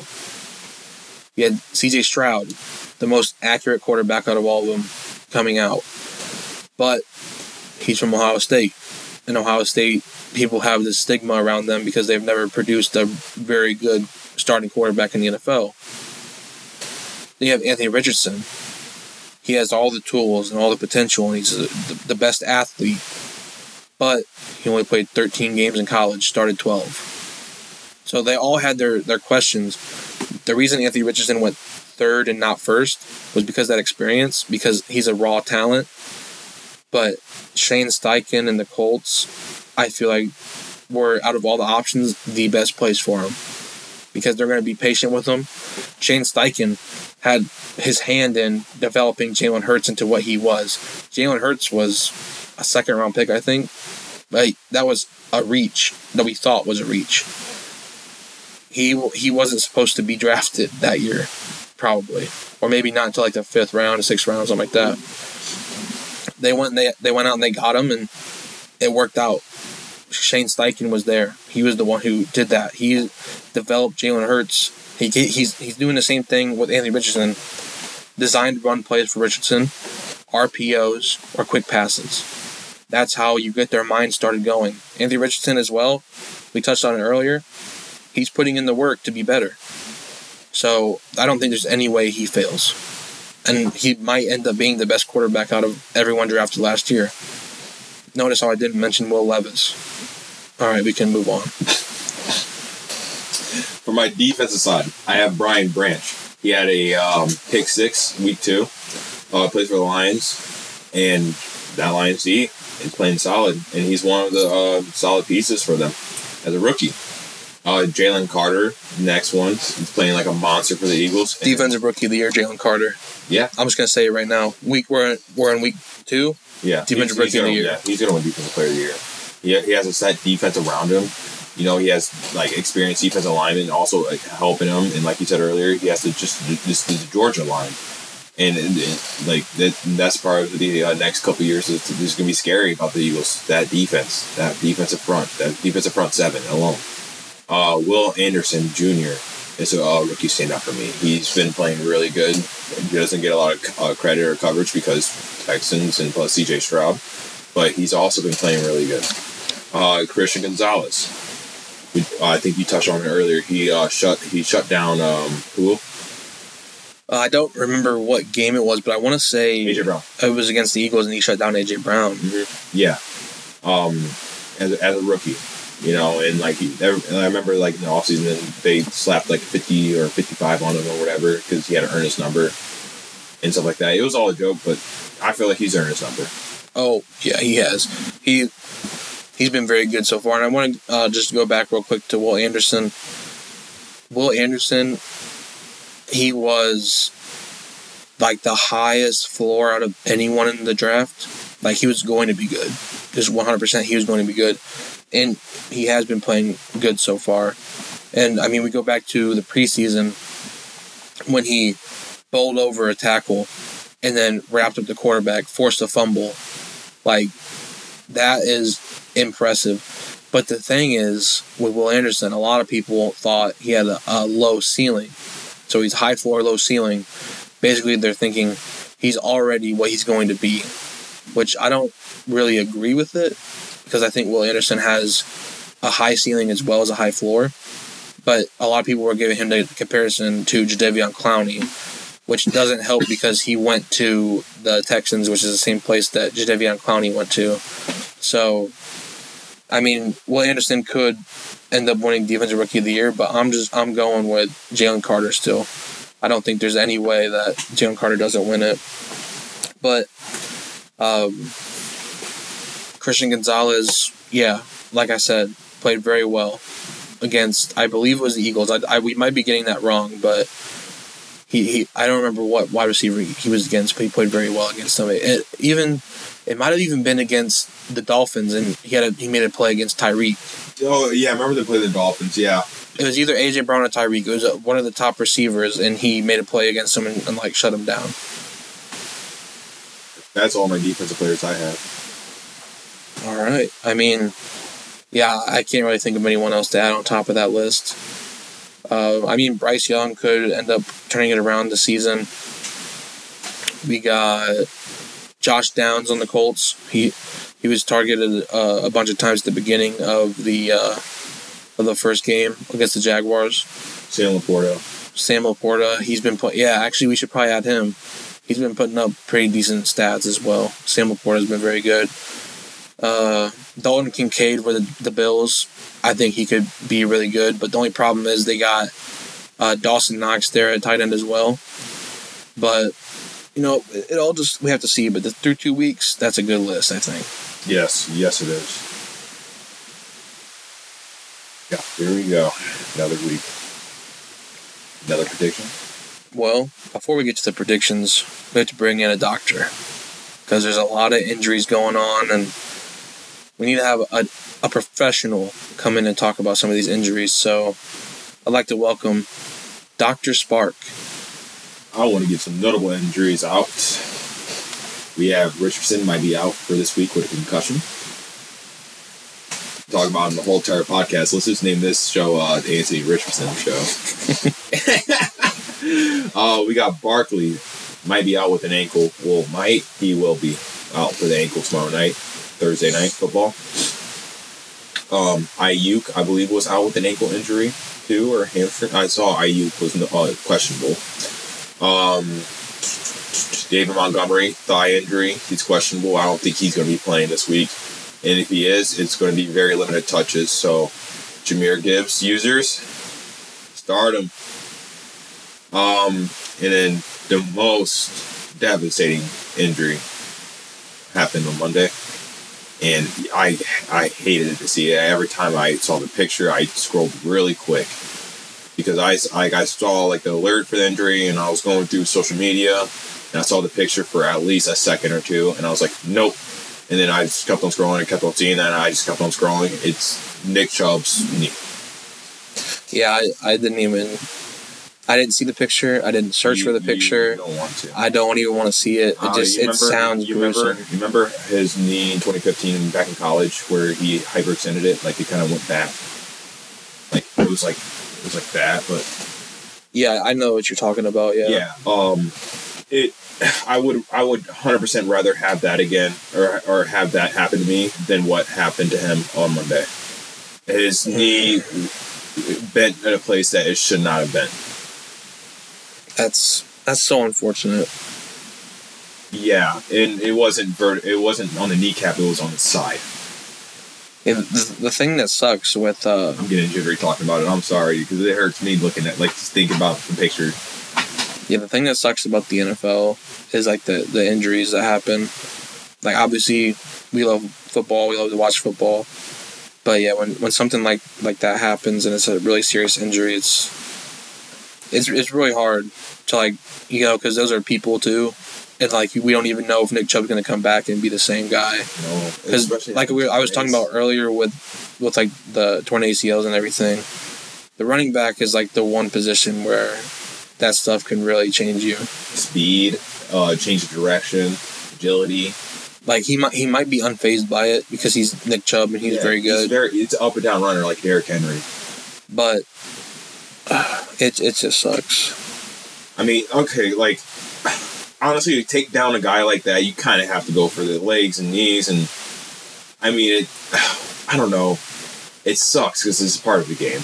It really is just part of the game. I'm not justifying, like, oh, like, that's the only way to take him down. No, unfortunately, it kind of is the only way to take Nick Chubb down. And that's just saying that he's a monster.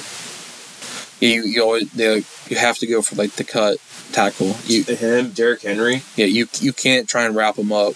Like McCaffrey, yeah, you can go for a hit on him. Maybe you get it, maybe you don't, because he's buttery. I'm gonna start calling him Butter. Oh no, oh no, we're gonna start calling him Butters. I mean, he has blonde hair.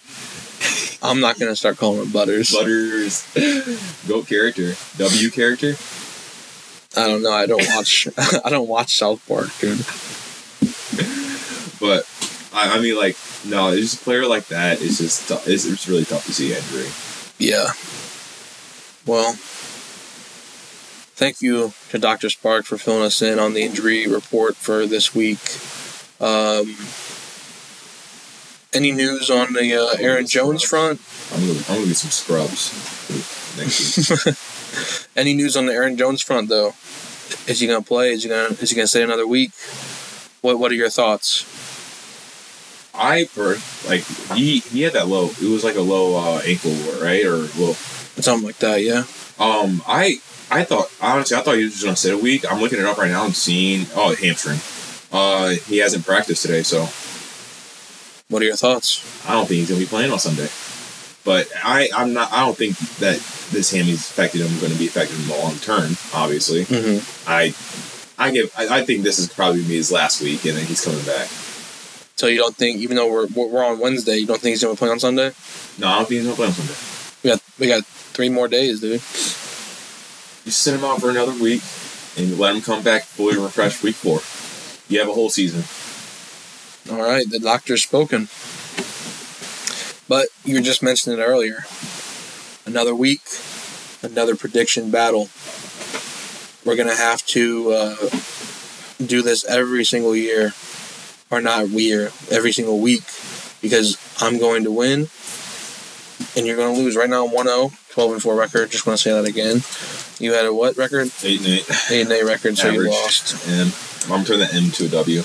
All right, we'll see about it this week. So, Thursday night football. Tomorrow night, as we record this, the Giants play the 49ers. 49ers. I agree. 49ers are going to be winning that game as well. Then we move on to Sunday. We got the Falcons and Lions. Falcons-Lions, what do you think?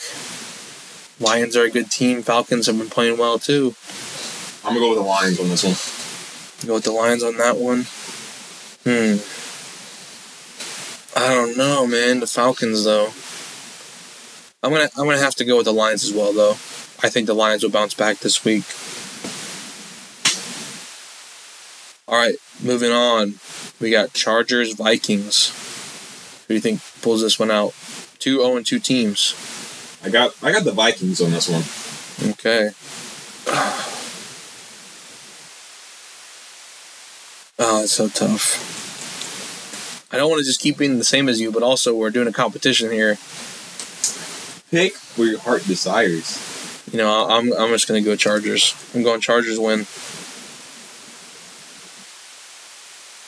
All right. Saints, Packers. I'm going to go with the Pack Nation on this one. Pack Nation. I'm gonna agree. I think Packers are going to pull it out. Just Jordan Love. He's going to have another good game, I think. Texans, Jaguars. You go first. I'm going Jags.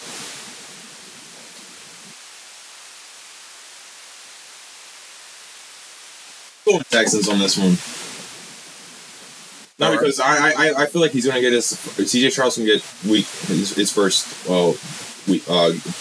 win against the Jags though. Yes. All right, that's interesting. Moving on to the Dolphins and the Broncos. Dolphins.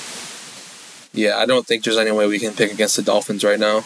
Either one of us. Even if we wanted to try and be different. Yeah. All right. We got the Titans and Browns. This is an interesting one right here. I like this matchup. Yeah. I say Titans are going to go 2 straight wins. I'm going to give this one to the Browns. I think they lost last week. I know Nick Chubb is out, but I just gotta try and bet on that defense and bet on Deshaun Watson being good again. Up next, we got the Bills and Commanders. I'm gonna take the Bills on this. This is not even me being different. Why not the Commanders go 3-0? Surprise the league. They could. They very well could. But I'm still sticking with the Bills. We got the Colts and Ravens. Colts and Ravens. I got the Ravens.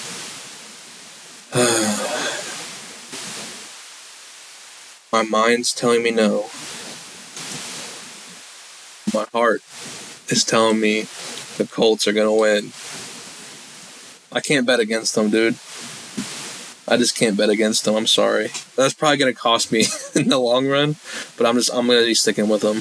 I thought you also said you were going to bet on the Colts win it each week. I probably will. Do I want to change it though, because Richardson's probably gonna be out, but Minshew played good still. The Ravens have struggled at points. The defense has played good. No, I'm going to stick with it. I think Colts over Ravens. Patriots and Jets. I'm going to go with the Patriots. You know, that's a good pick. But I think that the Jets last week against the Cowboys, right? Zach Wilson had 3 picks, but I don't think it was all Zach Wilson's fault.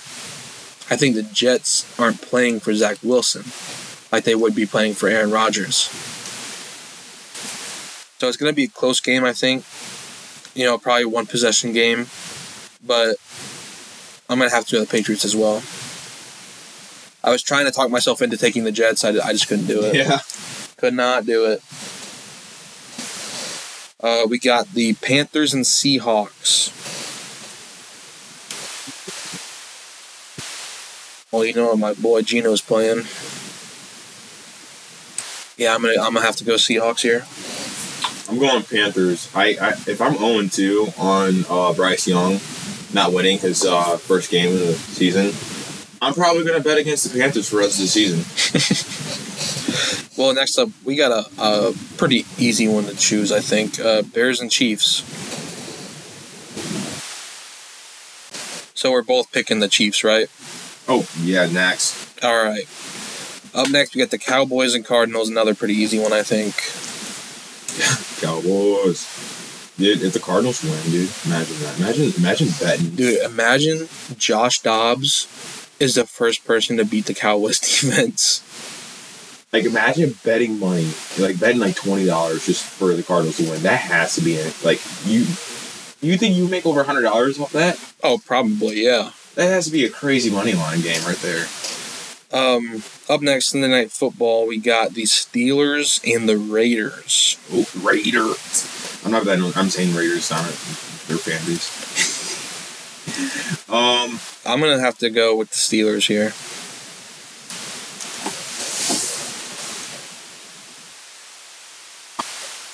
Actually, I was going to go with the Raiders. I think Devontae is going to carry that team to 2-0.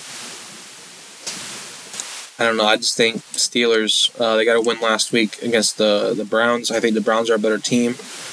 That's all I'm going off of right there. Then the 2 Monday night games, again, we got number 1, Eagles, Buccaneers.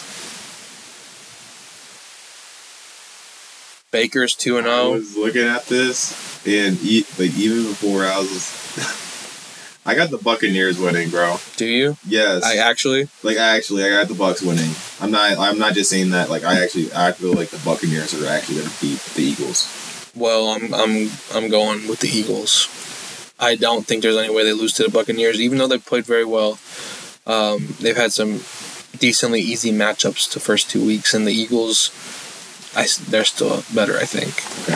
Okay. They are, but I feel like the Buccaneers missed one. Hey, Baker's balling. That's all I'm going to say. And then the final game of this week, we got the Rams and the Bengals. This is actually a pretty close one because the Rams have been playing pretty good and the Bengals have not been playing very good. But they kind of turned it on there at the end of the game against the whoever the hell they played. What do you think? I just showed you it, and I'm gonna say it out loud too. I got the Bengals winning. This motherfucker better do good, or he's getting traded. Who? Joe Burrow. Joe Burrow. You mean fantasy's getting traded? Mm-hmm. Oh, this is so tough. I'm thinking right now. Do I go with the Bengals because I think Joe Burrow is going to bounce back, or do I think the Rams are going to actually be a good team this year? Because the Rams could be a good team this year. I mean, they got Stafford, they got a pretty good defense, obviously with Aaron Donald. They got Puka Nacua, stepped up pretty big. They got Tutu Atwell, stepped up pretty big.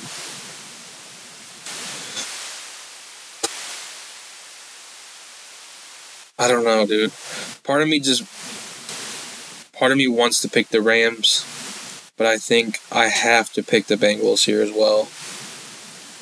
I feel like I don't know. They stink it up this week, dude. They're just gonna have a bad season. I feel like. This is the week. You've had 2 games. Joe Burrow turned it on at the end of the last game. If we show up like we did the last 2 weeks, I don't know if it's ever going to get better. Because really, I mean, you can start out 0-2 and then make the playoffs. If you start off 0-3, that's when you start to really be like, okay, what's going on? Because I feel like the first 2 games, they're just, knocking the rust off and getting into it, and the coaching staff even probably knocking the rust off, getting back into making game plans for games. But you had 2 shots at it. Third game is where you have to start showing up, because if you don't start showing up in the third game, when are you going to show up? Mm-hmm. Not week 4 probably. So yeah, I gotta go the Burrow and the Bengals beating the Rams here on Monday night. All right, so that's all the games we have for next week. So now it's time. Now it's time for the new segment that we've added. We got the massive W to major L.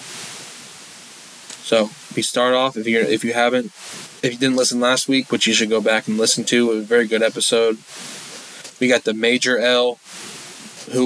What player, team, person, whoever took the biggest L this week. Then you got the normal L. There's still an L, but not the major L. Then you got the W. That's a win, but it's not the massive W. So, who do you got for your major L? We'll start off with you. My major L of the week is the Cleveland Browns. They lost a running back for the rest of the season, an all-pro running back. Deshaun Watson's not proven right now. He's not proven himself. The only bright side about their team is their defense. But they took the major L this week, especially Nick Chubb getting hurt and Deshaun Watson not stepping up another week. I feel like that's a major L. Yeah, that's a decent major L. But mine is probably going to shock you a little bit. My major L of the week is Sean Payton. And I'll tell you why. They had a 21-3 lead at half versus the Commanders. And Sean Payton has come out since he became the coach in Denver and has publicly criticized Russell Wilson.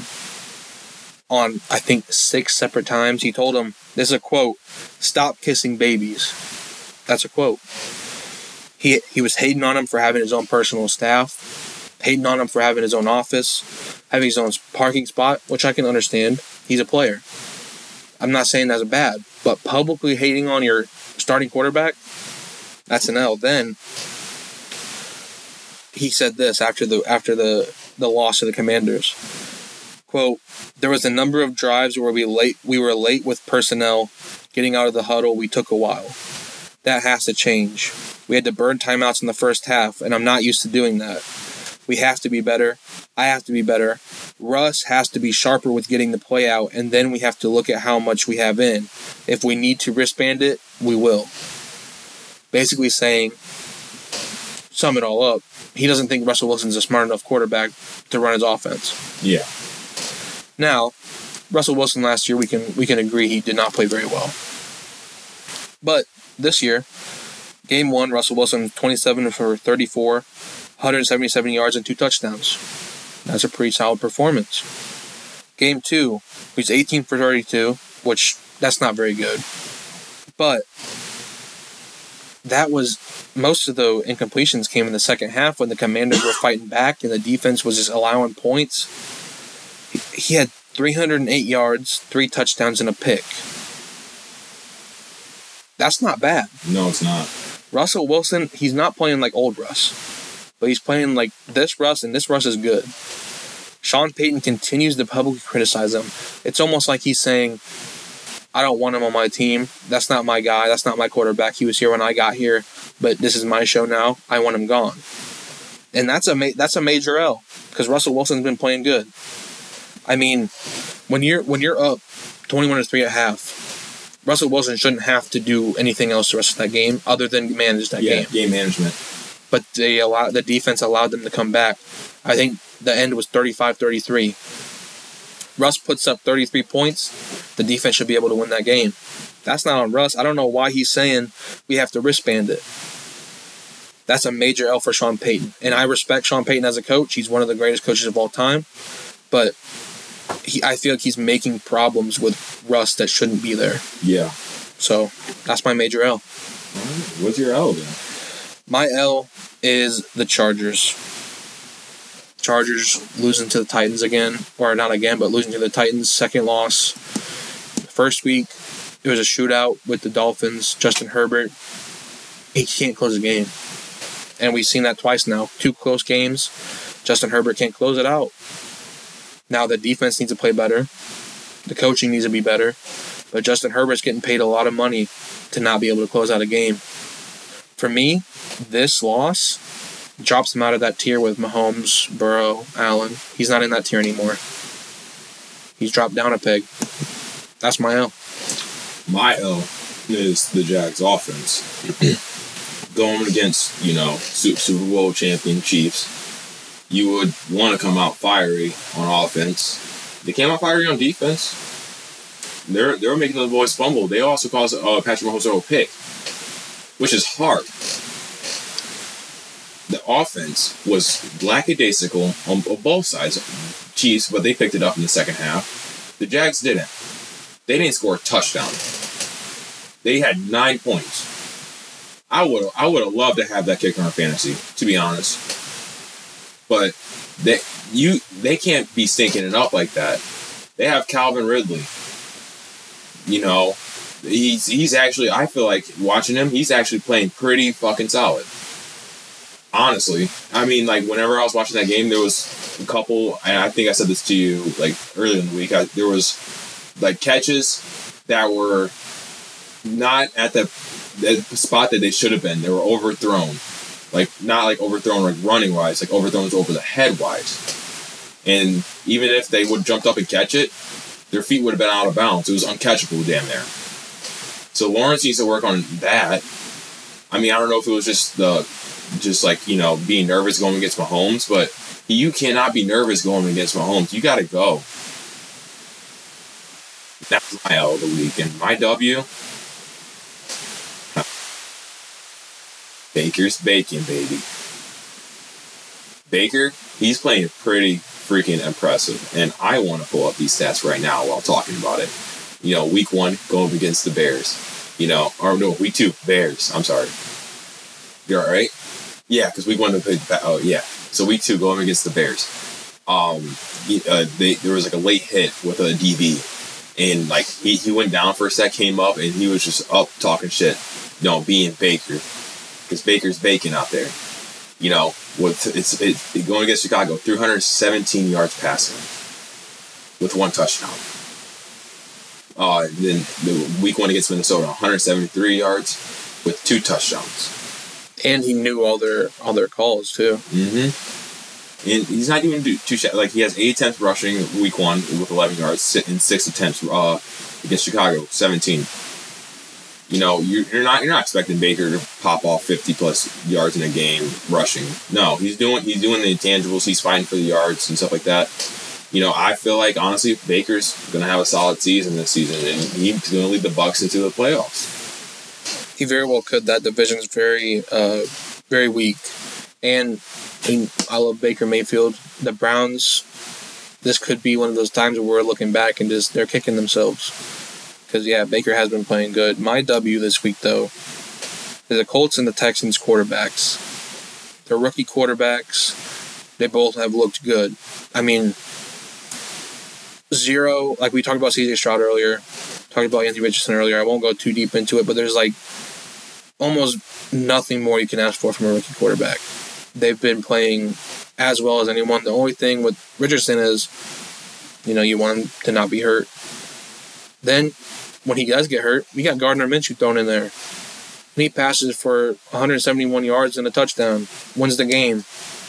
Gardner Minshew looked better than any quarterback we've had since Andrew Luck, except for Phillip Rivers, probably.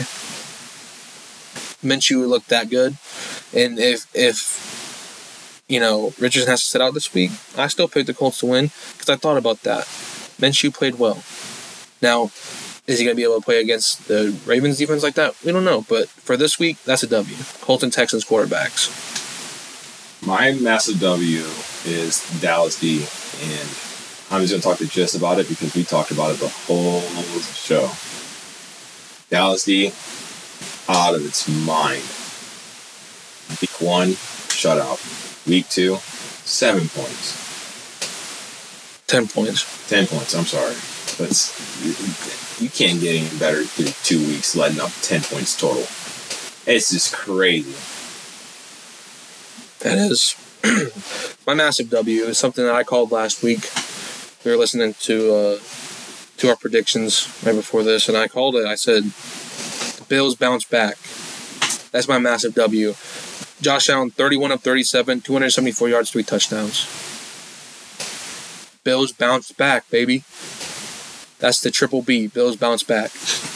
Josh Allen, hey, for all we have to say about him in week 1 with all his interceptions, or through his career really, with all those interceptions, and then, we're like, oh, is Josh Allen that good? He is that good because every time he throws an interception, he comes back, he gets a touchdown. Every time he has a bad game and they lose, he comes back and he gets a win. The Bills bounce back. That's just what the Bills do. So that's my massive W this week. And with that is the end of our show. Is there anything you would like to say? Any final thoughts, final words? Life is good. You know what I mean? All right. Life is good. Football is good. And I'm going to be happy when I go 2-0 in our predictions next week. Dude, no. We're like 1-1. No way, dude. We have so much similar, dude. I think we have like 2 or 3 different ones. Well, we got the Colts different. The Eagles different. Texans. Did you pick the Texans to win? Yeah, I picked the Texans to win. Oh, yeah. So, yeah, that's different. I got the Lions winning. You didn't pick the Lions to win. No, I didn't. See, we got a decent amount different. It's just enough to make it interesting, but not enough to make it stupid, Because I could have just completely counterpicked you, and then see what happens. I might do that one of these weeks. You never know, dude. That's why I was also telling you. I was like, you go first. I wasn't even counterpicking you that much. I know. No, you weren't, because literally, I was playing it smart this week. Honestly, I was I think the only one I'm iffy about would have been Texans and Jags. But honestly, like I said, I think the Texans actually might win this one. It's a division rival, so everything's up in the air when it comes to divisions. Yeah, well, it wasn't up in the air when it comes to divisions. The Colts and Texans. The Colts always beat the Texans, baby. And with that, we're going to end it there. Follow us on social media. Give us 5-star reviews on wherever you listen to podcasts. Tell your friends about us. Show your mom, I guess. Do whatever you want. Just thank you for listening. I show my mom. Thank you. With that, we're out of here. Thank you. Peace.